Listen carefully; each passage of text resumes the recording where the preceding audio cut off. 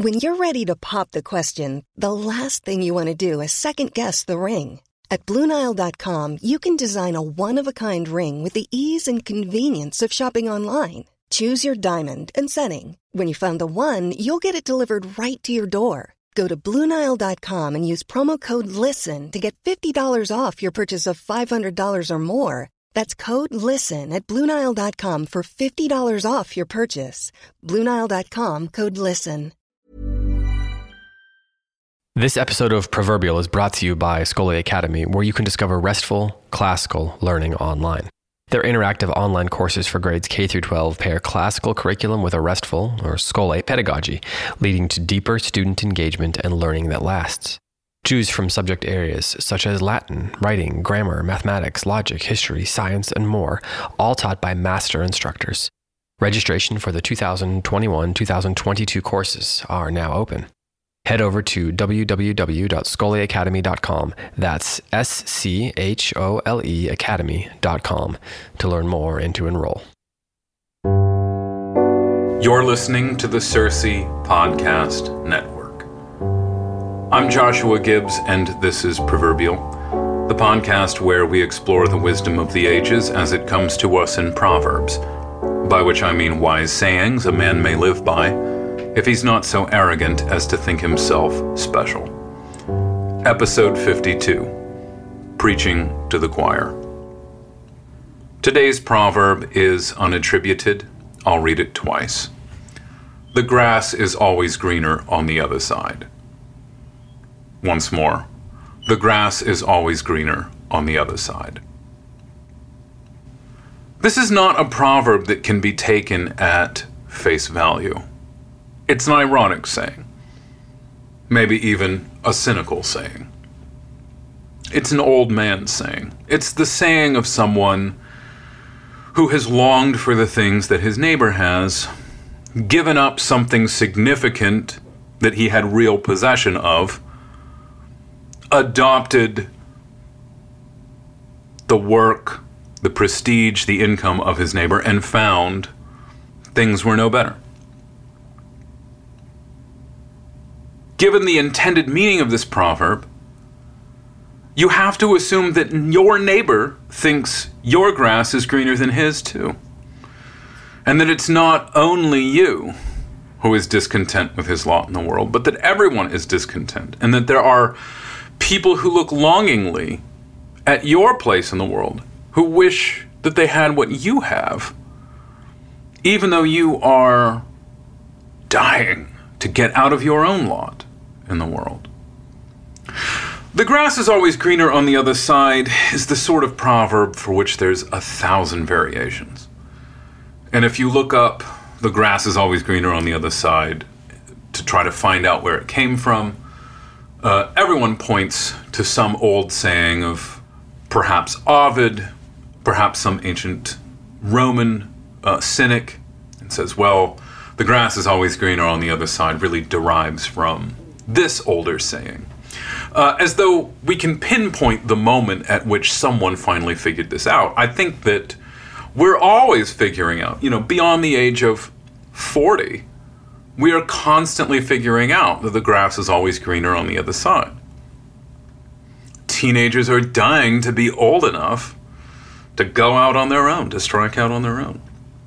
And people who have struck out on their own are dying for the sort of carefree life that they had when they were young. Young women want to look older, older women want to look younger. Everyone wants what they don't have. I don't think that it takes a genius to understand this. I think we all figure it out. Once we reach a stable age, once we have something to lose, once we become a little zealous to keep a few of the things that we have, we start looking outside. How can I expand on the happiness that I have? What can I do with this little bit of stability that I've acquired? How can I build on it? How can I make myself even more stable? Who has more than I do? There are many, many proverbs which highlight just how myopic envy is, how short-sighted it is.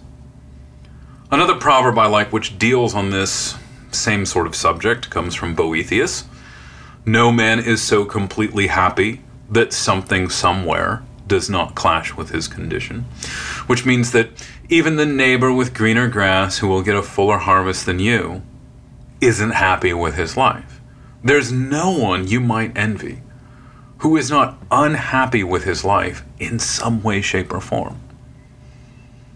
There's no one whose life you think perfect who does not think his own life imperfect, vexingly close to perfect, short of just one unattainable thing, one tantalizing thing.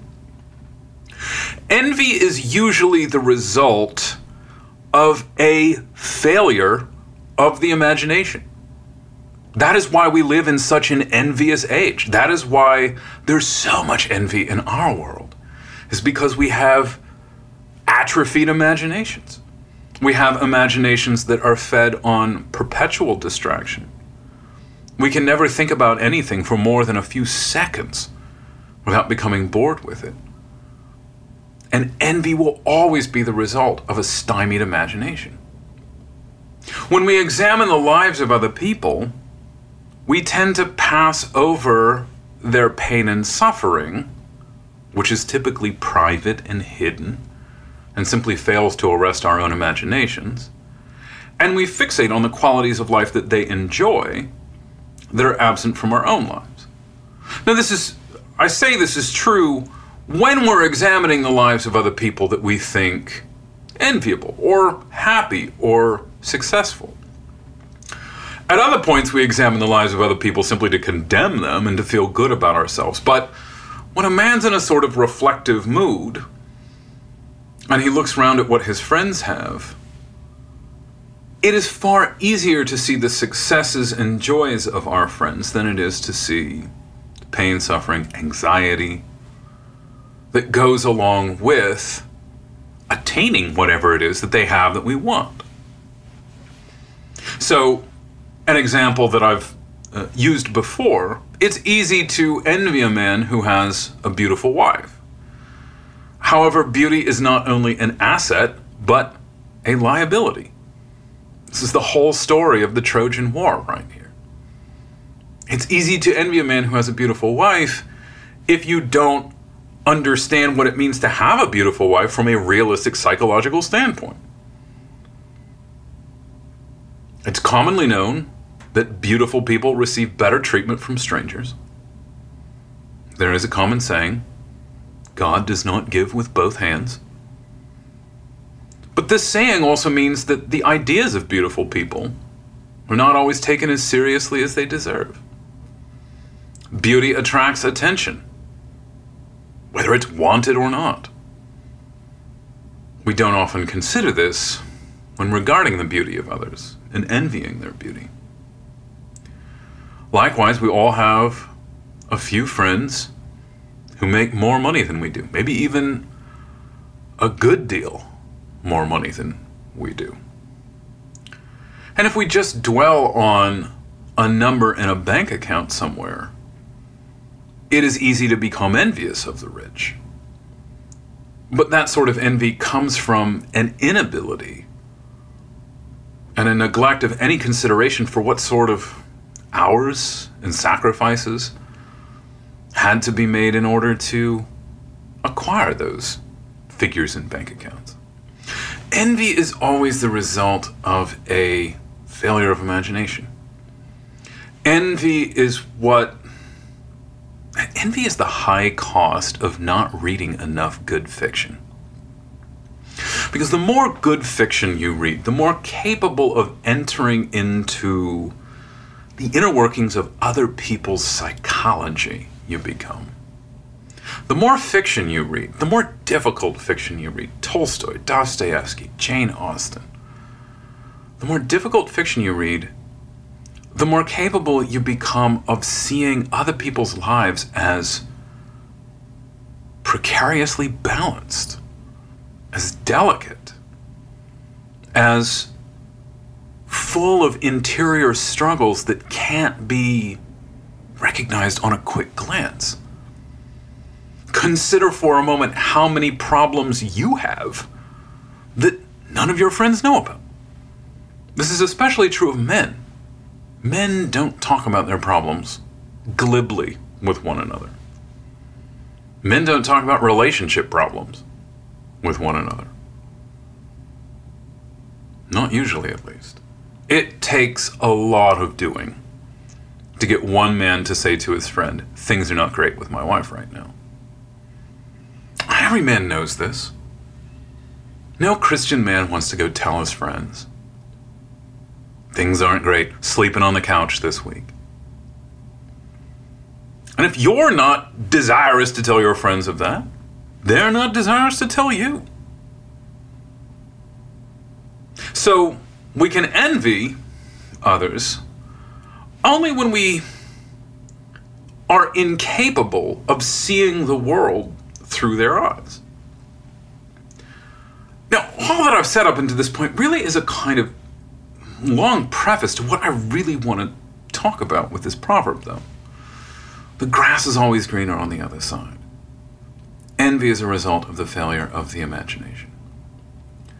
One of the ways in which both of these ideas come together, envy is a failure of the imagination, and the grass is always greener on the other side. One of the ways in which these two ideas come together is an ability to assess the health of your own people, your company, your church, your family, whatever groups, whatever institutions you take your identity from. It's worth noting that the grass is always greener on the other side is true for them too. And if it's not true for them, it could easily become true for them.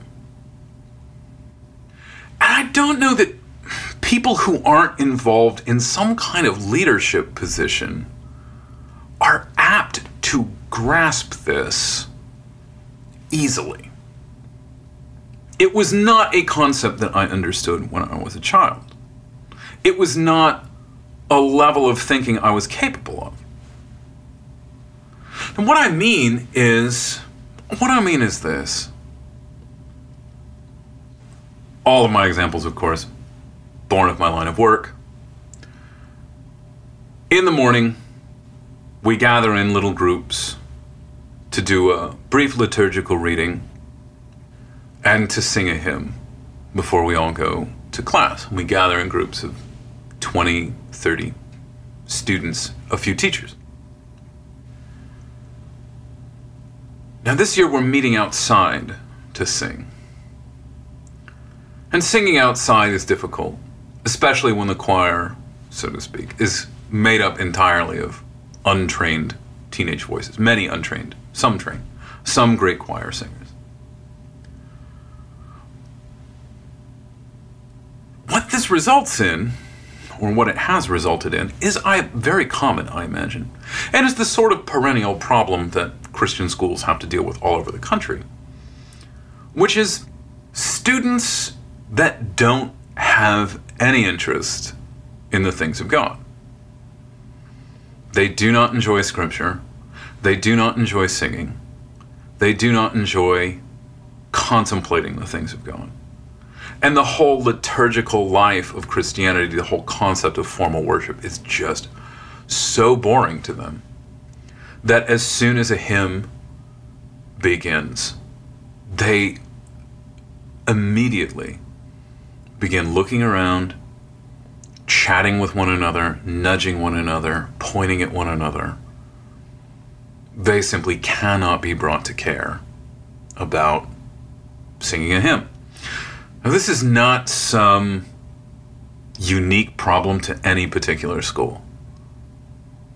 There are paltry singers in the ranks of classical Christian high schools all over the country, I'm sure. I've seen enough. I get it. I know. And I know this because I was a terrible singer in high school as well.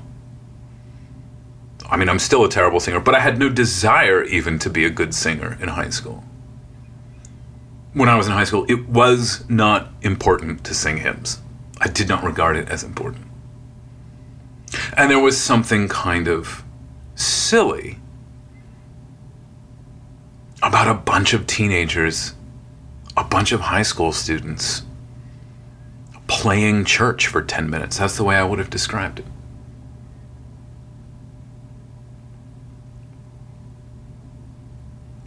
Now, because at that age, I had this atrophied imagination, I didn't understand how envy breeds in the hearts of other people and how I played a part in inspiring envy in the hearts of others. Because when others look around, when other Christians look around at a bored, mediocre singing of a hymn, what they learn is, my people don't care about this. Which is why it's important for a school to kind of police mediocre singing and to insist on robust singing and to not let distraction during morning meeting or chapel or whatever you call it go unnoticed and unrecognized. Because if it goes unrecognized, if no one ever calls out just how bad the singing is, what naive people pick up on is that my people don't really care about God. That's what people are learning. There's a certain number of students at any mediocre psalm sing, at any mediocre hymn sing, who look around. They see that no one cares about this. And the whole value of Christianity begins to decline in their eyes. This is not an identity that people take seriously. This is not an identity worth taking seriously.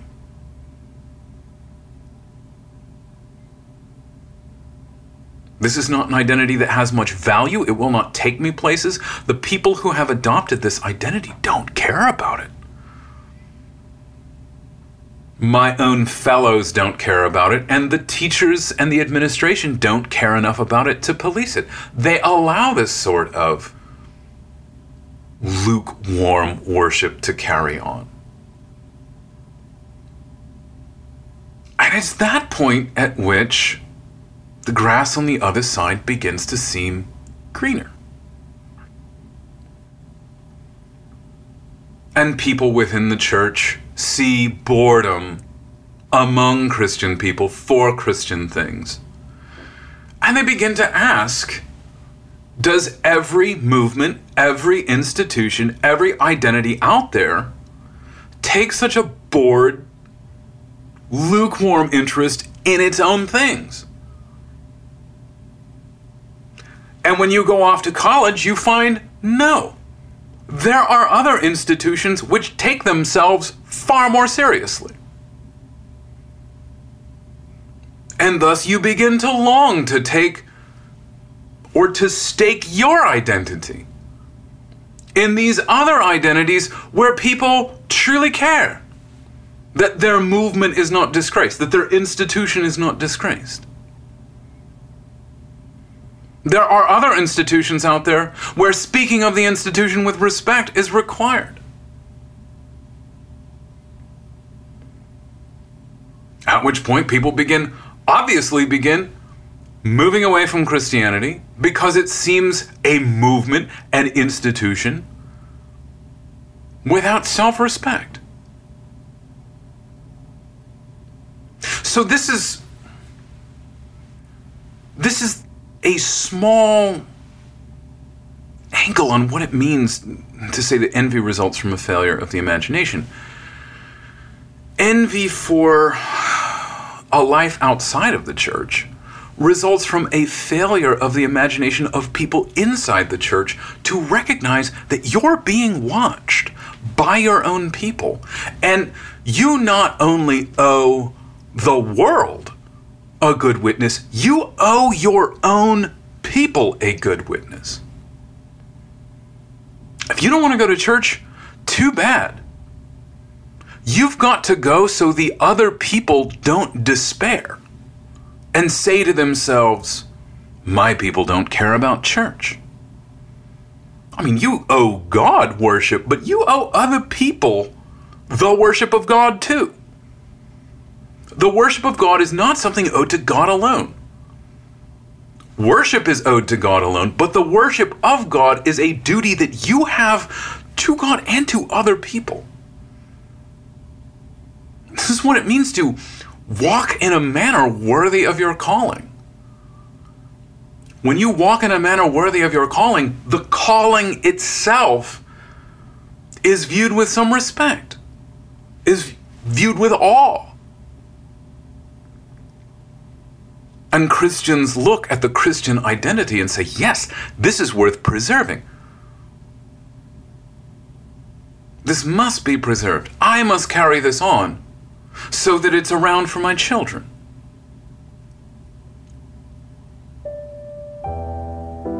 This is what we glibly dismiss as preaching to the choir in our day.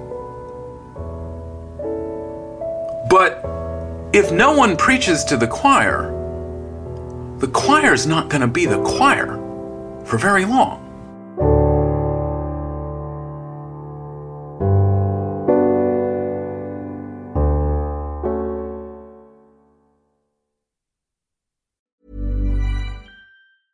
Want flexibility? Take yoga. Want flexibility with your health insurance? Check out United Healthcare Insurance Plans. Underwritten by Golden Rule Insurance Company, they offer flexible, budget-friendly medical, dental, and vision coverage that may be right for you. More at uh1.com. Even when we're on a budget, we still deserve nice things. Quince is a place to scoop up stunning high-end goods for 50 to 80% less than similar brands. They have buttery soft cashmere sweaters starting at $50. Luxurious Italian leather bags, and so much more. Plus, Quince only works with factories that use safe, ethical, and responsible manufacturing. Get the high-end goods you'll love without the high price tag with Quince. Go to quince.com/style for free shipping and 365-day returns.